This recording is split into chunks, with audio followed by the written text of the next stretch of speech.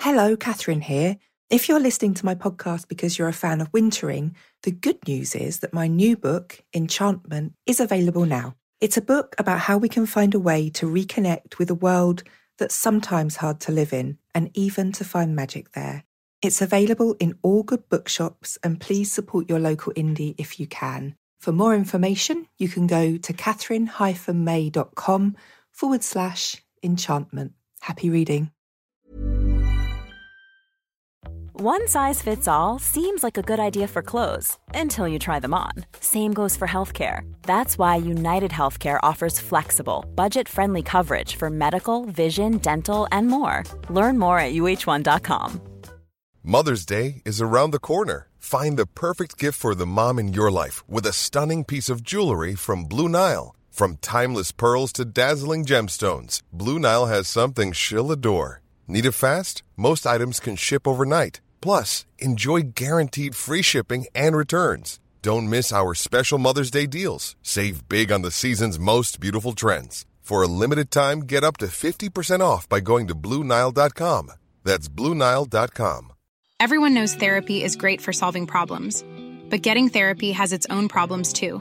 Like finding the right therapist, fitting into their schedule, and of course, the cost. Well, BetterHelp can solve those problems.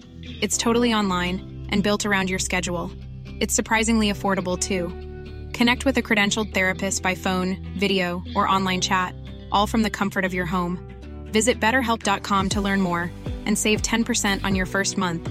That's BetterHelp, H-E-L-P.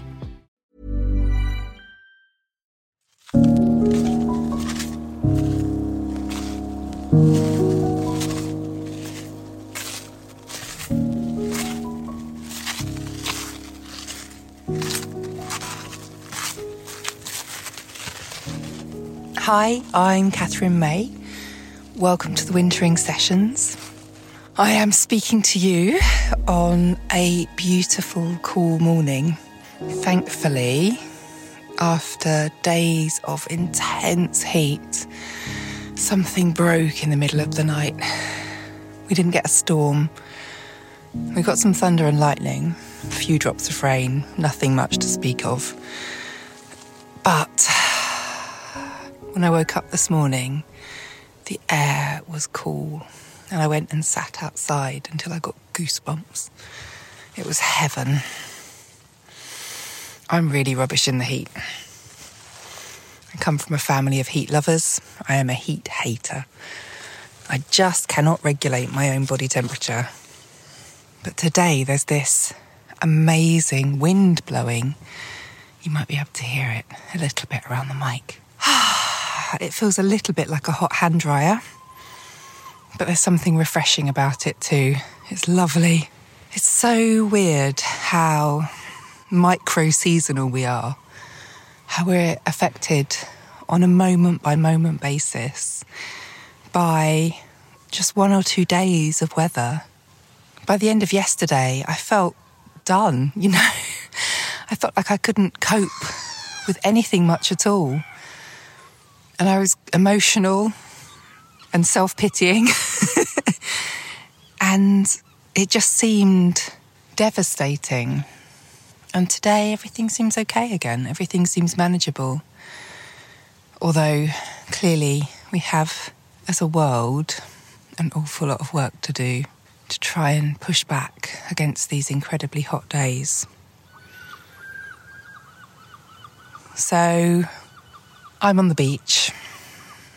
I've just been walking along the tide line, listening to the trickle of water that drains off the beach when the tide's low. It's such a tiny sound. I love to stand and just listen to it, just carefully for a little while. It's beneath everything else. It feels like a secret. There are some good parts of summer, I'm not entirely against it as a concept. I just like the cool bits, that's all, the shade. So today we have our second re-upped episode from season 1. remastered and presented for your delectation and pleasure, because I think lots of people missed some of those season 1 episodes. Lots of you have come later, which is great. Hello, welcome. But there was some great stuff there. They're all my favourites, really. But we asked our Patreons and our listeners who they might like to hear from again. And this was what was voted for. So today, I'm sharing my conversation with the amazing Leah Hazard, who is a writer, a midwife, and I've just been reading a proof copy of her new book, Womb, all about the uterus, which is such, I was about to say a fertile subject area, ha, ha, ha, ha, but it's such a fantastically interesting ground to write about. And I've learnt so much, but also I'm just loving the way she writes, as I did in all her previous work that I've read. So you can count me as a fan. But actually, one of the lovely things that might not be obvious about the wintering session is that some of my guests have become friends after we spoke. And Leah's one of them. She's one of the good guys in this world. And I love to have a little chat with her, although we've never met in person. That's the COVID world for you. We keep saying that one day we will actually get together in a room and talk to each other face to face, which would just be a miracle. But maybe next year. Anyway, I commend this episode to you. I loved recording it. I loved listening back to it. And I think it just has such a lot to say about how we grow and change and how we know when we can't take any more. See what you think. I'll see you a bit later.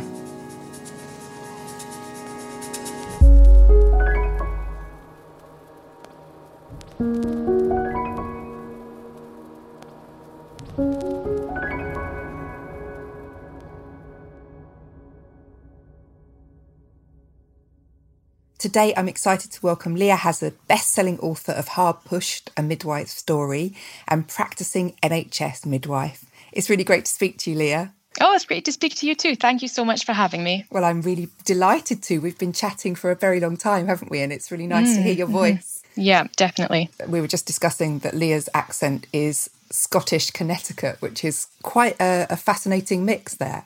Yeah, it's a bit niche. It's quite unusual, yeah. It's good. It's good to have your own thing, isn't it? Yeah, I guess so, yes. So I came across you, Leah, when I read your book, Hard Pushed, which interestingly I read just after I'd read Adam Kay's This Is Going to Hurt. Oh, okay. Yeah, it was quite an interesting contrast because I'd read This Is Going to Hurt in the week that my husband was in hospital with a ruptured appendix. And I'd actually found it immensely comforting because I felt, as I was listening to it on audiobook driving to and from the hospital, and I felt like it put me in contact with the people who were behind the scenes who, like, if I'm honest, I was completely frustrated with at the time, you know, the kind of nurses and doctors who didn't seem to be making him much better. And, you know, he was suffering a lot. And I would have been much more angry had I not been able to listen to that. Oh, that's good. But in the weeks that followed, a kind of another tide washed over me. And that was my feminist consciousness re-emerging because I actually had quite a hard time when I was pregnant and giving birth. And I felt like women's voices were absent from that book in a way that I don't expect you to reply to because I know you're... But when I read your book, I kind of punched the air because it was still such great storytelling, so warm and funny and moving, but also you are a kick-ass advocate for women in the maternity ward. Is that fair to say? Thank you. I mean, I wouldn't be the best person to answer that, but I hope so. I think that's the job of every midwife, really. And certainly people have asked me about that book and I have read it. And maybe that's where I should leave it. No, I mean, I can understand why some people have really enjoyed it and why it's been a huge success. And I can also understand why some people have been upset by it. And have felt that maybe another voice was needed. So I'm pleased if I can provide that voice or another voice. And yeah, I think it's really important in anything I write to demonstrate respect for women. And that doesn't mean that we have to be worthy all the time and very sort of virtue signaling and all the rest. But, we can have a laugh, but we have to be respectful and mindful of who's at the centre of that story. And it's women. So yeah, I hope that's come through. Yeah, I think it really does come through. I think that from the other side, people are fascinated by midwives because you are present at one of the most dramatic and yet entirely normal moments of human life. But when I say normal, it's different for everybody every time. And I think that there's this sense that you guys kind of look into a space that most of us don't really understand, even if we've been in it.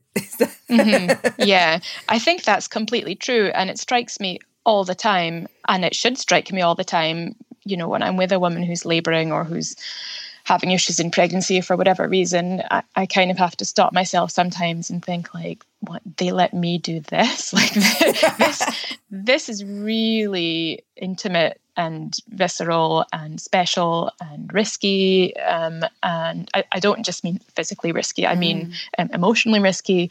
And yeah, it's a huge privilege to be in that role. So I'm very grateful for that. Yeah, and it would be hard not to mention at the moment that we are still in the middle of lockdown. I suspect we will be in some kind of lockdown or some kind of pandemic alertness when this podcast goes out, unless something changes very dramatically. Yeah. And I think it would be remiss of me not to ask you about how you're finding it at the moment. Is it becoming business as normal, or does everything still feel very strange? Yes and no. At the beginning, by which I mean sort of middle of March to end of March, we were anticipating this huge tsunami of sick women because we were looking at what was happening in the rest of Europe and even starting to happen down in London. And we thought, right, okay, I'm up in Glasgow, and we thought, okay, this is coming and this is going to be horrific. And every day in the hospital, things were changing in terms of there was talk of reorganising wards and new pathways and protocols, and it did become very quiet for a couple of weeks in the triage department where I work, because the only women coming in were women who really needed to come in. There wasn't so much of the kind of worried well and all the other, right. Probably a good part of our business is people who actually are completely fine. And then, yes, we have had some sick women, not as many as we feared, but some. But on the whole, no, the workload, the sort of quality and quantity of what we're seeing now is right up to where it was. So very, very busy. So my last shift was Friday night, and it was just myself and another midwife in the ward, as it always is, at night in triage. And I think we had 8 or 9 women in labour and maybe another 5 or 6 women with different things that they were coming in with. So plenty. Yeah, it's busy. Plenty to be doing with. That's actually a really great point to talk about how you became a midwife, because you weren't always, were you? You had a whole career before this. Yeah, I had a sort of mini career. I had the beginnings of a career. I worked in telly, which was as surprising to me as it was to anybody else. So I was a researcher for sort of arts and factual programming and documentaries at BBC Scotland, and I worked for an independent company for a while as well.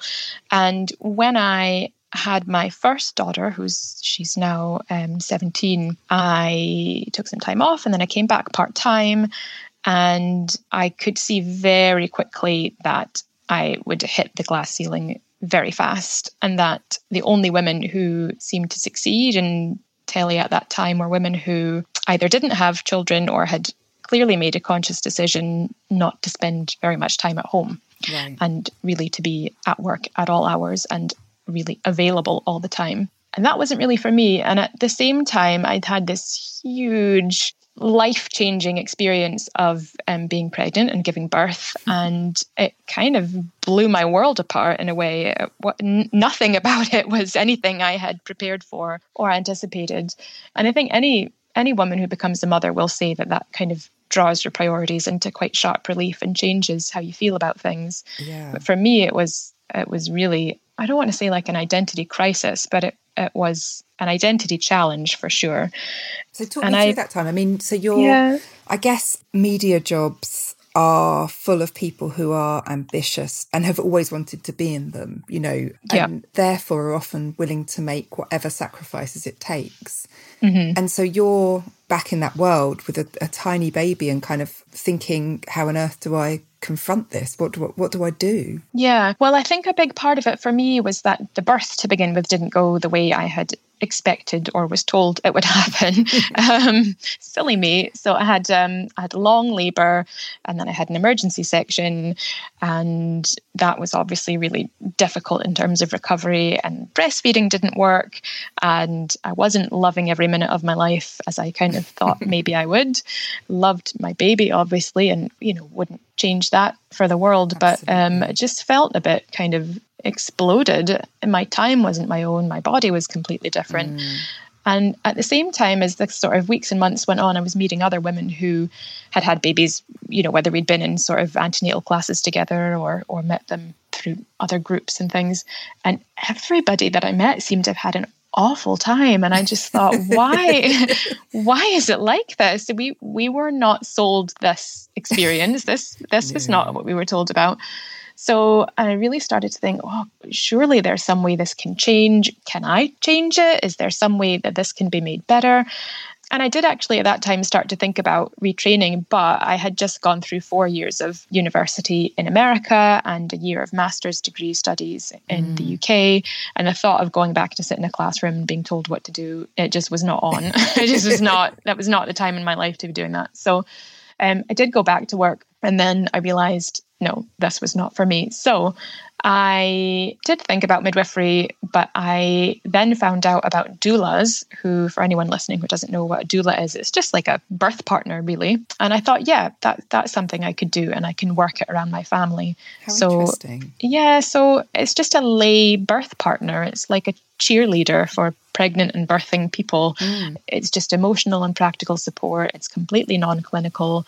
It's a very old role, although we're calling it something different now.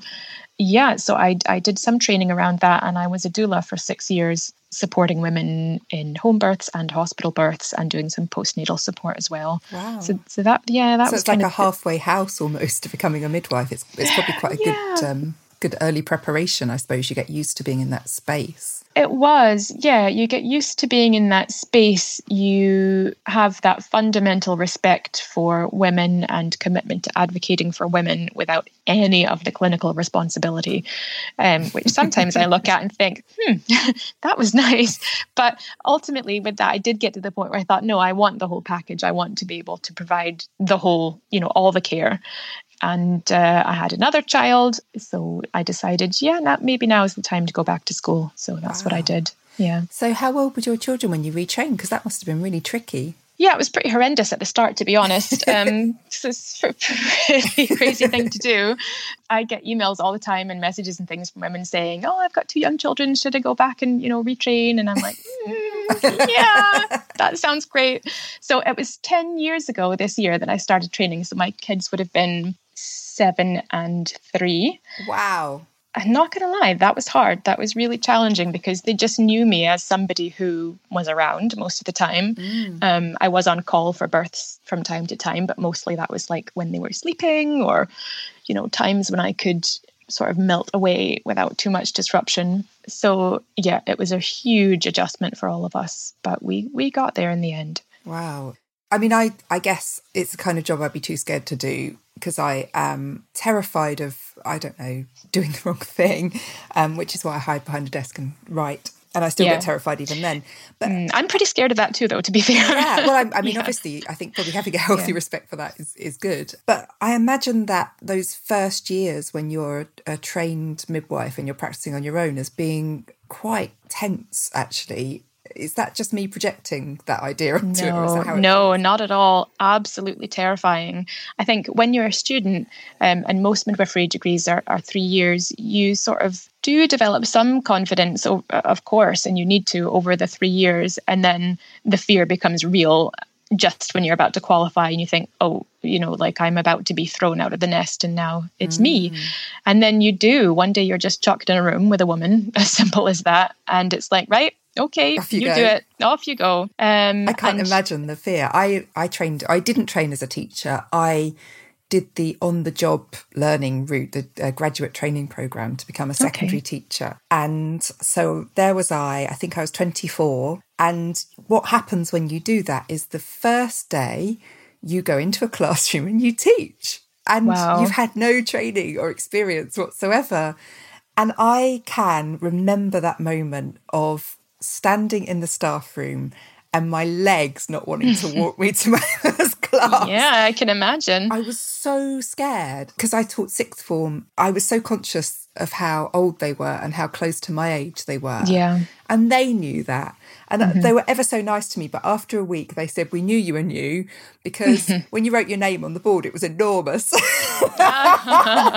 Rookie mistake, Catherine. Yeah, it's obviously really, really obvious. But yeah, so I can only imagine what it must be like for something that's much more life and death than teaching some A-level students psychology. It's scary. And I think also it just depends what the working culture is like around you. And yeah, I mean, all hospitals and birth centres and things are different, but the place where I work does have an element of sort of macho, although it's all women, sort of tough talk. It's quite intimidating, or at least it can be to a newly qualified midwife. And your face has to fit and your behaviour has to toe a certain line.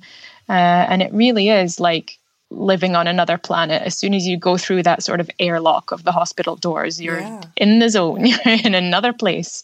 And I still, I'm 7 years qualified this year. I still kind of think, will I fit in at some point? I know I can do the job and I have a great team that I work with and we all support each other. But that's, I think, as scary as the actual clinical side of it. Yeah, I can only imagine. I mean, I think the thing that you most want when you're the person giving birth is to look at your midwife and to see certainty and confidence because, I mean, I suppose it must be different for women who have multiple children, but I've only done it once and I just wanted someone to tell me what to do because I had no clue.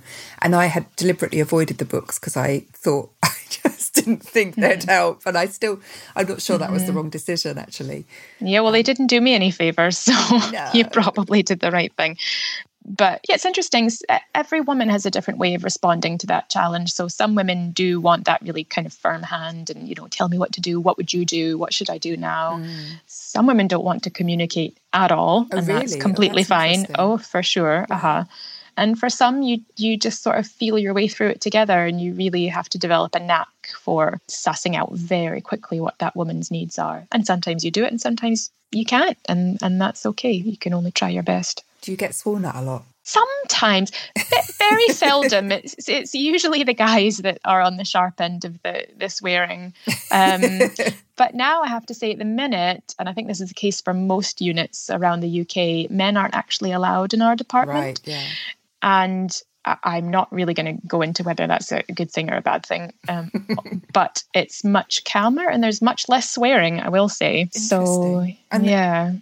Are women kind of coming out the other end of it, commenting on what it was like without their husband or partner? Sorry, I shouldn't say husband. That's a terrible thing to say, really, in 2020. Okay. But are women kind of saying about whether they wish they were there or whether because my mother chose not to have my dad there when she gave birth, and I really did reflect on it when it came to my time because I kind of thought, I bet if me just wants to get on with it on my own.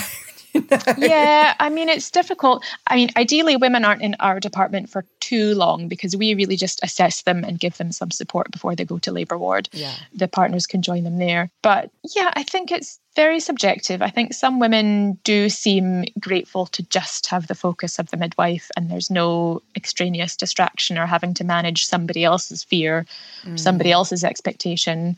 But obviously some partners are great and, maybe they've been labouring at home together for days before they've even come in and the partner's been a great support and then all of a sudden that isn't there. So it's interesting. It's going to be really interesting when if this all ever settles down to see how people feel about that aspect of things, whether that will change. I think there's going to be so many reckonings and I think we're going to be fascinated by it for years to come, actually. And I think it will change us, but none of us know how yet. It's still all floating up in the air. I'm endlessly reading about all these different experiences and just hearing things from friends, terrible things, amazing things. It's such a huge moment in human history.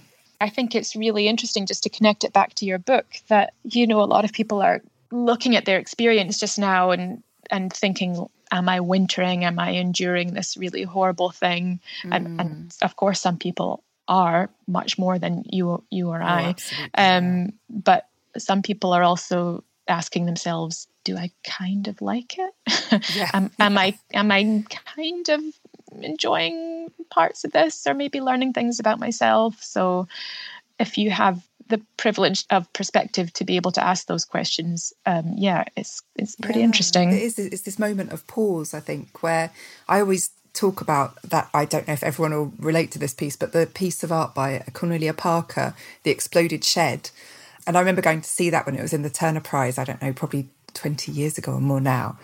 And you walk into a room and you feel like time has stopped, because there's just a shed that literally she had someone explode, but she's suspended all the pieces of it hanging in the air around you. And for me, it was an uncanny moment where I literally felt like I'd walked into stopped time.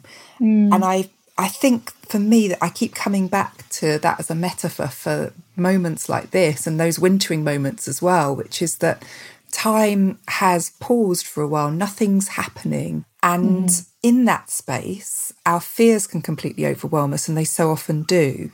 But also we can reflect and think about changes we want to make. It's a sort of very revolutionary moment with both good and bad coming in. And I think that's where loads of stuff's happening at the moment. Yeah.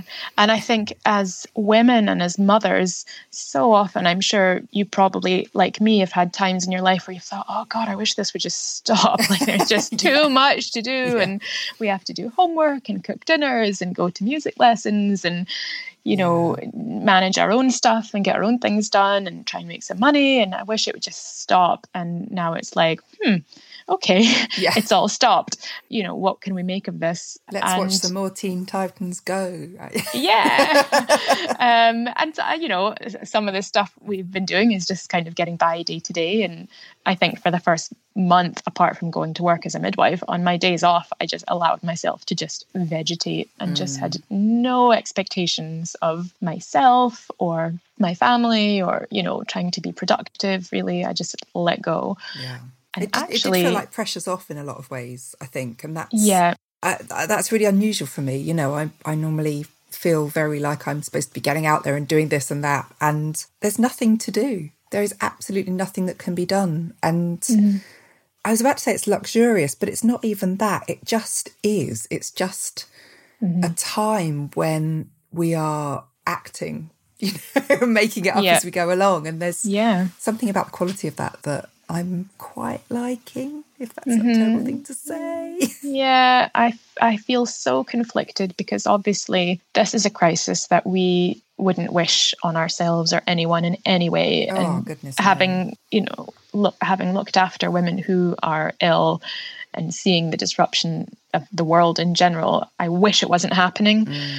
But at the same time, I'm kind of really like that all I need to do in a day is maybe, I can get up early and do some writing if I'm up to it. If I'm not, fine. I can spend lots of time making nice food. I can eat lots of nice food. Yeah, I don't have to run my kids around to 1,000,001 classes. And then the days when I'm at work, I go to work. I help women. I come home. It's simpler. Yeah, I'm kind of liking that. And yesterday we went out and about in the sort of area where we live, and the lockdown here has eased slightly, although not as much as where you are. It's really, it not truly quite. Has eased here. Yeah. Well, what was weird for me yesterday was there weren't sort of hordes of people, but there were lots of people out walking about and sort of queuing for coffees and things and lying out in the park, and it can make me a little bit uncomfortable. Yeah. And I kind of wanted to go back to how it was. And I know that's awful because that's not, the reason for why it was the way it was is not a good one. It's terrible, but no, I know exactly what you mean. Yeah. But I think that's why I've kind of stayed in the house all day today. Yeah. I remember at the beginning of it, I thought, I felt really restricted, and I thought, what am I going to do without being able to go out at weekends and do this and that? And now I think, well, what did we used to do at weekends? I can't imagine what we were so busy with. I think I've quite happily jettisoned a lot of rushing around that I won't go back to now, and I'm very glad to do it. So back to you. Sorry, it's hard to have a conversation at the moment without going into pandemic talk, isn't it? Oh, completely. There, we've done it. We've I hope nailed it now. This will sound quaint in a year's time, and everyone will be out raving again. I don't know. I won't be, Yeah. but then I never was in the first place. That's why.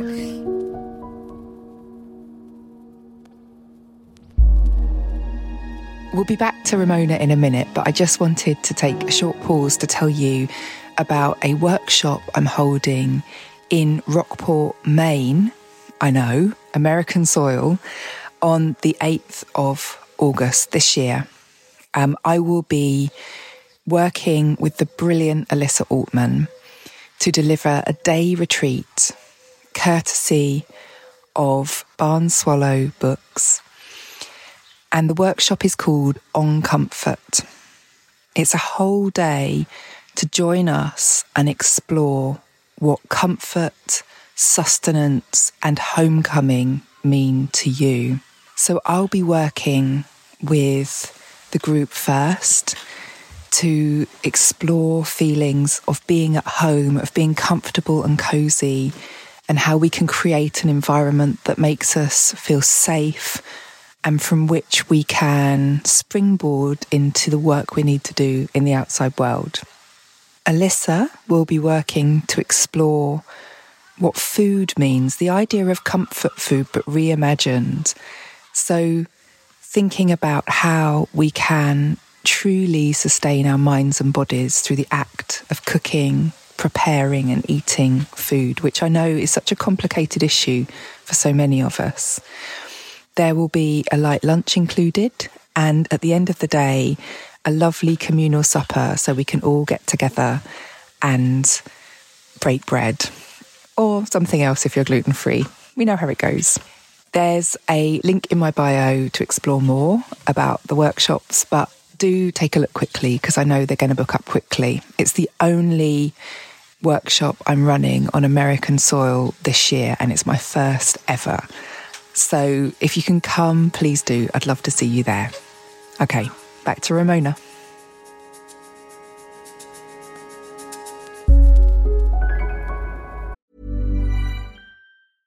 A lot can happen in the next 3 years. Like a chatbot may be your new best friend. But what won't change? Needing health insurance. United Healthcare Tri-Term Medical Plans are available for these changing times. Underwritten by Golden Rule Insurance Company, they offer budget-friendly, flexible coverage for people who are in between jobs or missed open enrollment. The plans last nearly 3 years in some states, with access to a nationwide network of doctors and hospitals. So for whatever tomorrow brings, United Healthcare Tri-Term Medical Plans may be for you. Learn more at uh1.com. Everyone knows therapy is great for solving problems, but getting therapy has its own problems too, like finding the right therapist, fitting into their schedule, and of course, the cost. Well, BetterHelp can solve those problems. It's totally online and built around your schedule. It's surprisingly affordable too. Connect with a credentialed therapist by phone, video, or online chat, all from the comfort of your home. Visit BetterHelp.com to learn more and save 10% on your first month. That's BetterHelp, H-E-L-P.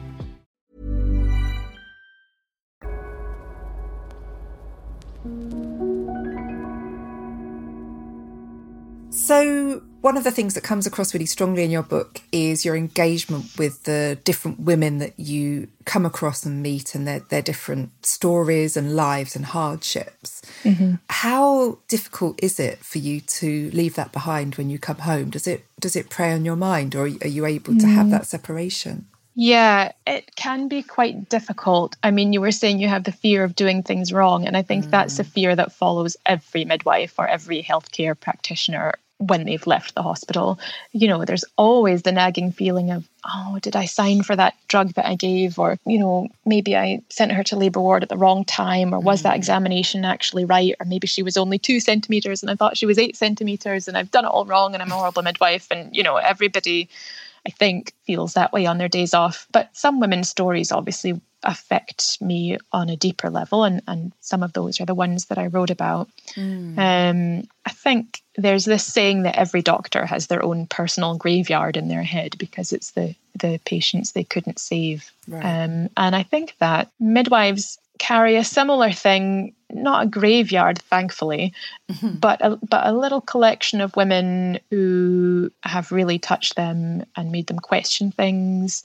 Maybe we've connected with them, or maybe they've really challenged us in some way. And I definitely have that. And I definitely think of those women often. I think that's normal. Yeah. I think that's healthy. I think that's human, actually. I think that's not a negative thing necessarily. I think if your work didn't leave a mark on you, it wouldn't seem right somehow. Yeah. The trick is just not letting it overwhelm you, I guess. And there certainly have been times on days off when all I can think about is something that's happened during my last shift. And it really, really niggles me. But that is just part of being an adult in the world, I guess. We all have things, we all have to encounter other people in our work generally, or, just in our daily lives. And it's we all sad, have upsets. But true. Yes, we do. Yeah, it is. Yeah. So maybe, I don't know, maybe for me, it's fair to say at times the stakes are maybe a little bit higher, but still, we all go through that in our own way. And the trick is just not to let it rankle and to try and work it out somehow. So I'm still learning about that. But there was a point that you wrote about where the stress began to really get to you, I think. Yeah, as I sort of went through the first few years of my career, I work in a really busy hospital. We have about 6,500 births a year. That's an incredible number, isn't it? It's a lot of babies. That's a lot a day, isn't it? Yeah, it's a lot a day. And we don't always have the staffing levels that I would like. I think it's okay to say that. And you, as a working midwife, quite often your own needs come way down the pecking order in terms of what has to get done that day and, what can get done. And most of my career, I've worked in its triage department, which is very busy and fast paced. It's like, I describe it as like A&E for pregnant people. So it's always changing. It's always acute, which is part of what makes it interesting and exciting, but also sometimes what makes it impossible. Yeah. So, I wrote about that sort of gradual feeling of pressure building. And I wrote about one particular night when it was a really busy shift and the women just kept coming and coming and coming, and the hospital was full, and there were discussions about closing the hospital and, to new patients. And that wasn't done for one reason and another, and just became untenable. And I had what I now can see was, a panic attack, which probably sounds pretty boring and run-of-the-mill to most people. But they're never boring and run-of-the-mill when you're having them, though. No, they're not. And it was the first time at work that I just felt completely paralyzed. And that is deeply shameful for somebody who goes to work so she can help people and put herself last and always be competent and always be effective and efficient and safe. And I couldn't. And there have been times before and since that night when I've been able to kind of pull myself back from that edge and kind of pull it together and just keep going. But I just couldn't that night, and I had to leave. But that's the problem with feelings when you're pushing them down. They just at some point will all come flooding up when you don't want them to. Yeah, absolutely. And I guess I'd probably been doing that for a while on other occasions as well. And that's why on that night I was not in control and I had to go home. And the only word that keeps coming into my mind when I think about that is shame, which is ridiculous rationally, because I know, I shouldn't be ashamed and I shouldn't be embarrassed, and that's just normal. And I do all kinds of this other sort of advocacy around mental health to tell other people that it's fine. Yeah. But I was not in that place on that night. And it took a long time for me to accept that was okay. And actually looking back, that night probably was kind of transformative in how I treat myself and look after myself. And then I did something really silly and I wrote about it. Yes. Told everyone that it happened. And that kind of maybe in a way diffused it a bit. Because at first when I thought about writing the book, I thought, right, this is just going to be a book about women's stories and midwifery in general. It's not going to be about me because that's boring and nobody wants to hear that. But then the more I started writing, the more I thought, no, I'm actually doing my colleagues an injustice if I'm not honest about the pressures we're all under, because I'm certainly not the only person ever to have had a night like that. And I think it's hardest for carers and people who see themselves as the person that sorts out the problem. I think it's often hardest for people like you to acknowledge when you're suffering yourself. You want to be the person that carries on solving it. That's part of your identity somehow, and it's very undermining when you have to admit you can't cope.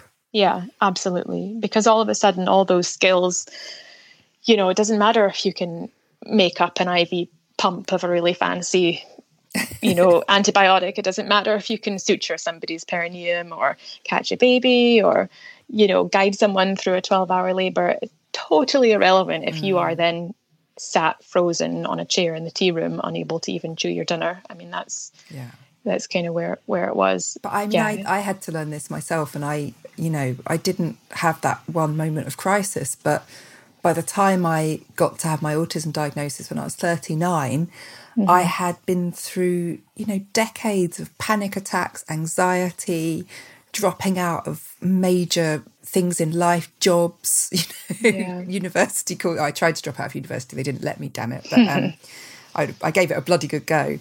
Missing out on all sorts of experiences. And what was really transformative for me was to be able to say, finally, after all those years, I couldn't cope with what life was throwing at me. And until then, I was so resistant to being able to say that, because if I was modelling myself as a neurotypical person, then there was no reason why I shouldn't be coping with it. Like, what was wrong with me? I mean, I'd literally been to counsellors where I'd had a few months of talking to them. They finally leant over and sighed and said, "Is there an abuse story here?" No. They were kind of waiting to find out what the hell was wrong with me. The big reveal. Yeah, because I was acting like somebody who was carrying terrible trauma that hadn't happened. And so I was kind of a mystery. But having that moment of revelation has changed a lot for me. It doesn't mean to say that I cope perfectly with everything, but I've learned to let myself off the hook. And it kind of works, actually. It kind of works to say, do you know what? This is just more input than you can cope with at the moment. And you need to go and sit down in a quiet room and recover yourself. Yeah, definitely. And I think, I'm sure if you had a friend who was feeling that way, or your son was feeling that way, that would be the first thing you would say. Yes. Yeah. You would be so kind to them, and you would say, right, this is too much for you. Why don't you just remove yourself from this, or take a break, or look at it in another way? But I think for some of us, and again, I don't know if it's like a woman thing or a mother thing or an overachiever thing, or just an overachiever, perfectionist thing. Yeah. Or all of the above. It takes a long time to think, oh, right, maybe I can actually be nice to myself in that way too. Yeah. It's really difficult, and there shouldn't be any shame attached to it, but there is, I think. Oh yeah, I think we all kind of carry that shame of those moments when we've not managed it, but I hope all don't believe that other people should carry it. So what did you change after that? What did you learn from that moment, and what adjustments have you made to help you to not get to the point where your head's about to explode in the future? I think, again, it's a process and it's still unfolding. I think I'm much quicker to recognize now when I'm starting to feel like that. And the only thing to do is slow down. And now it's not always possible in my workplace, because if there are 6 women in the waiting room all needing to be seen in that moment, it's not much you can do about that. But just slowing down incrementally is very seldom a dangerous thing to do.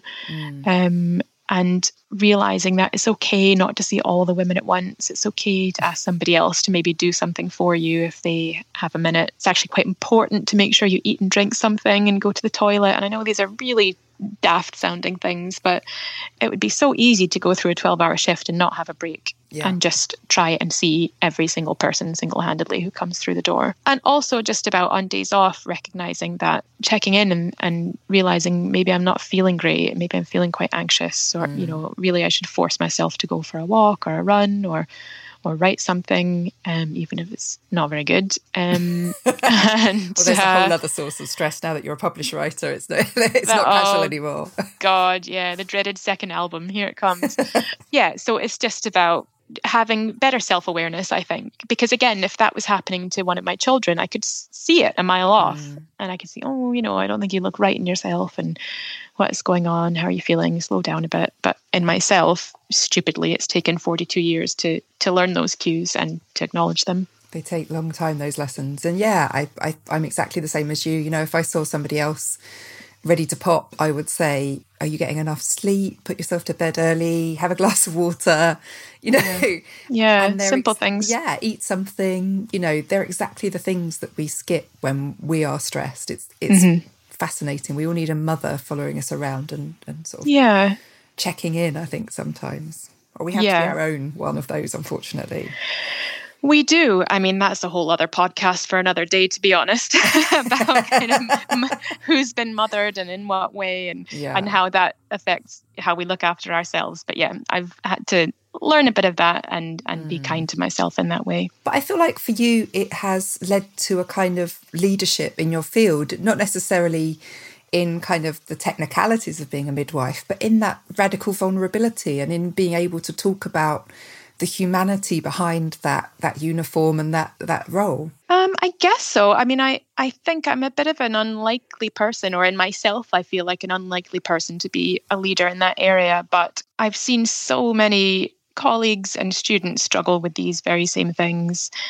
And we're working so hard in the NHS now and at all times that, again, not recognizing these things and sort of amplifying these concerns seems like a disservice to everybody else on my team. It's not really about me, but if I can share my experience and let the world know how hard we're all working and how sometimes it affects us, then I'm glad. I think that can only be a good thing. Yeah, it seems really important to me. So finally, tell me about what you're working on next in those, few minutes God. You can grab. Oh, okay. So this is a world debut exclusive, almost. So as we were just saying before you pressed record, when lockdown hit, I was days away from selling my next big, exciting nonfiction project. And this was like the big one. This was like Jaws of my life. This was going to be the one that was going to make it, I felt. So without giving too much away, because maybe it'll happen at some point, it would have involved a lot of research and a lot of traveling and looking at sort of birth work around the world. But the one trip I did manage to do as part of my research before this all happened was I went to Sweden and I watched a uterus transplant. Wow. And I was absolutely fascinating. And I was getting into this whole world of womb transplants and what they are and how they work and how women feel about them or why they might have them and what birth might look like in the future. And unfortunately, the book that was going to be a part of, it looks like it might never happen. But at the same time, when I was kind of gestating that and starting to write it up and stuff, I had an idea for a novel about two sisters, one of whom gives her uterus to the other. And wow, that's a fascinating premise. Yeah, it's pretty cool. And it happens. It has happened. And when I went to watch this particular transplant in Sweden in November, it was two sisters on the table, as it were. Wow. And I thought, wow, that is pretty cool and also pretty messed up in a lot of ways in terms of where that could take you if it all went wrong and if you didn't maybe psychologically manage that very well. So that started off as the premise, and now it's become this thing, this monster, this novel it's about what it means to be a sister, but also to be a mother. It's about women's relationships with their bodies. It's about Scotland, strangely enough. I've found myself researching all kinds of flora of Scottish islands and 11th century monasteries and all kinds of weird stuff where I never thought it would take me. But it's great. I'm actually, when I'm not hating what I write, I'm loving it. I'm loving the That's process all part of the it. process, Yeah. So, so watch this space. I'm enjoying it and hoping to have it a bit less horrible in a few months' time. Oh, well, that just sounds absolutely amazing, and I cannot wait to read it. I hope you get some good time to get on with it. It's really exciting. Yeah. Well, thank you for talking to me today. I am so delighted to actually speak to you, not in person, because nothing can be in person. I know. I think that's the gift of this time, that actually we can sidle up to each other and go, oh, I could Skype you. We don't have to be in the same city, Yeah, it's great. No, thank you so much. I know we were meant to meet in person the week that this all kicked off, but this is great. So yeah, thank you so much for having me. It's really good. And I'd just like to recommend your book yet again to the readers, Hard Push, which I just loved the moment I read it, and I'm sure loads and loads of other people will too, and indeed loads and loads of people have already, and we'll look forward to your next work. Yeah, hopefully. Fingers crossed. Thank you so much. Thanks, Leah. Bye-bye.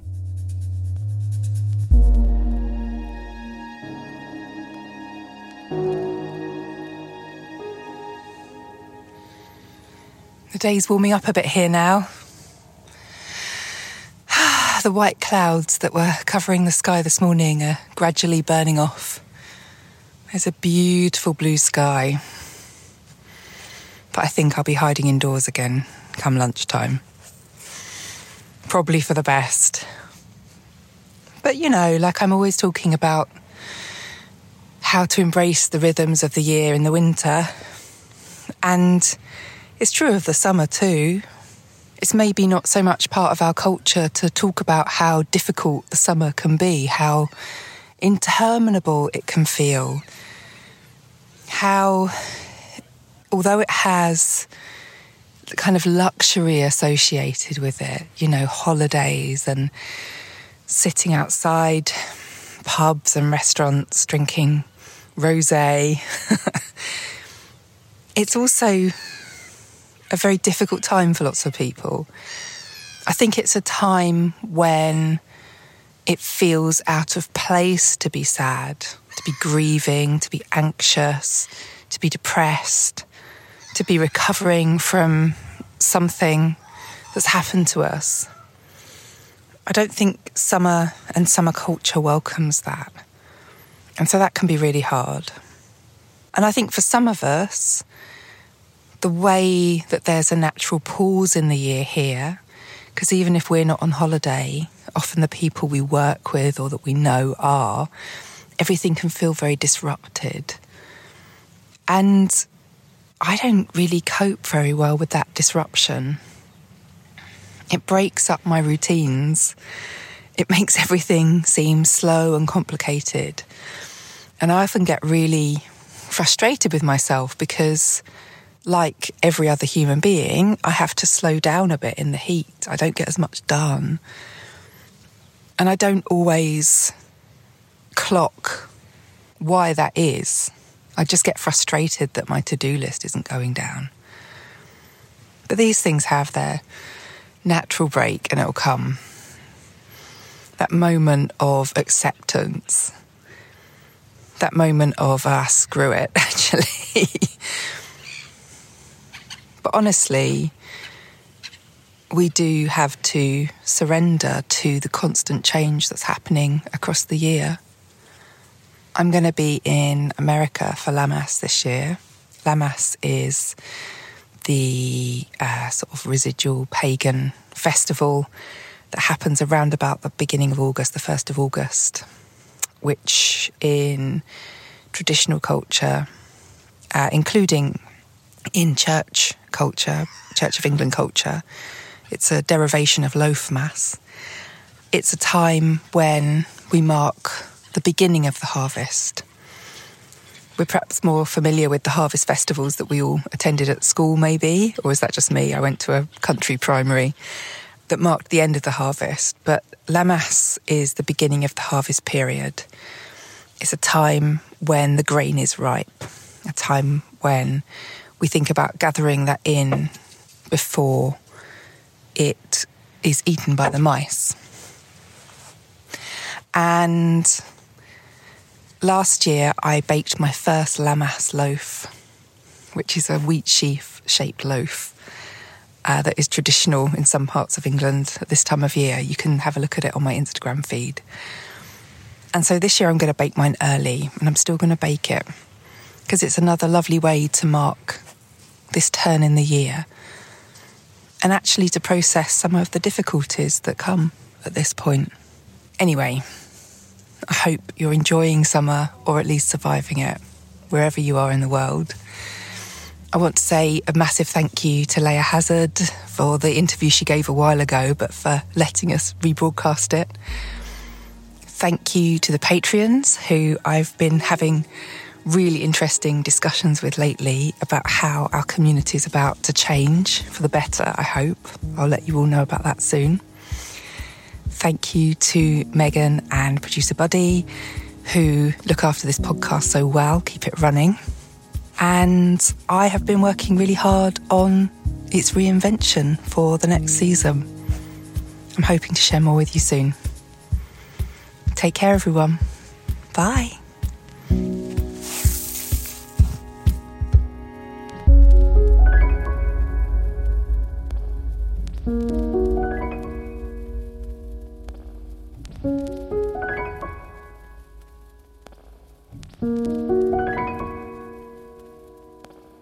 Hey,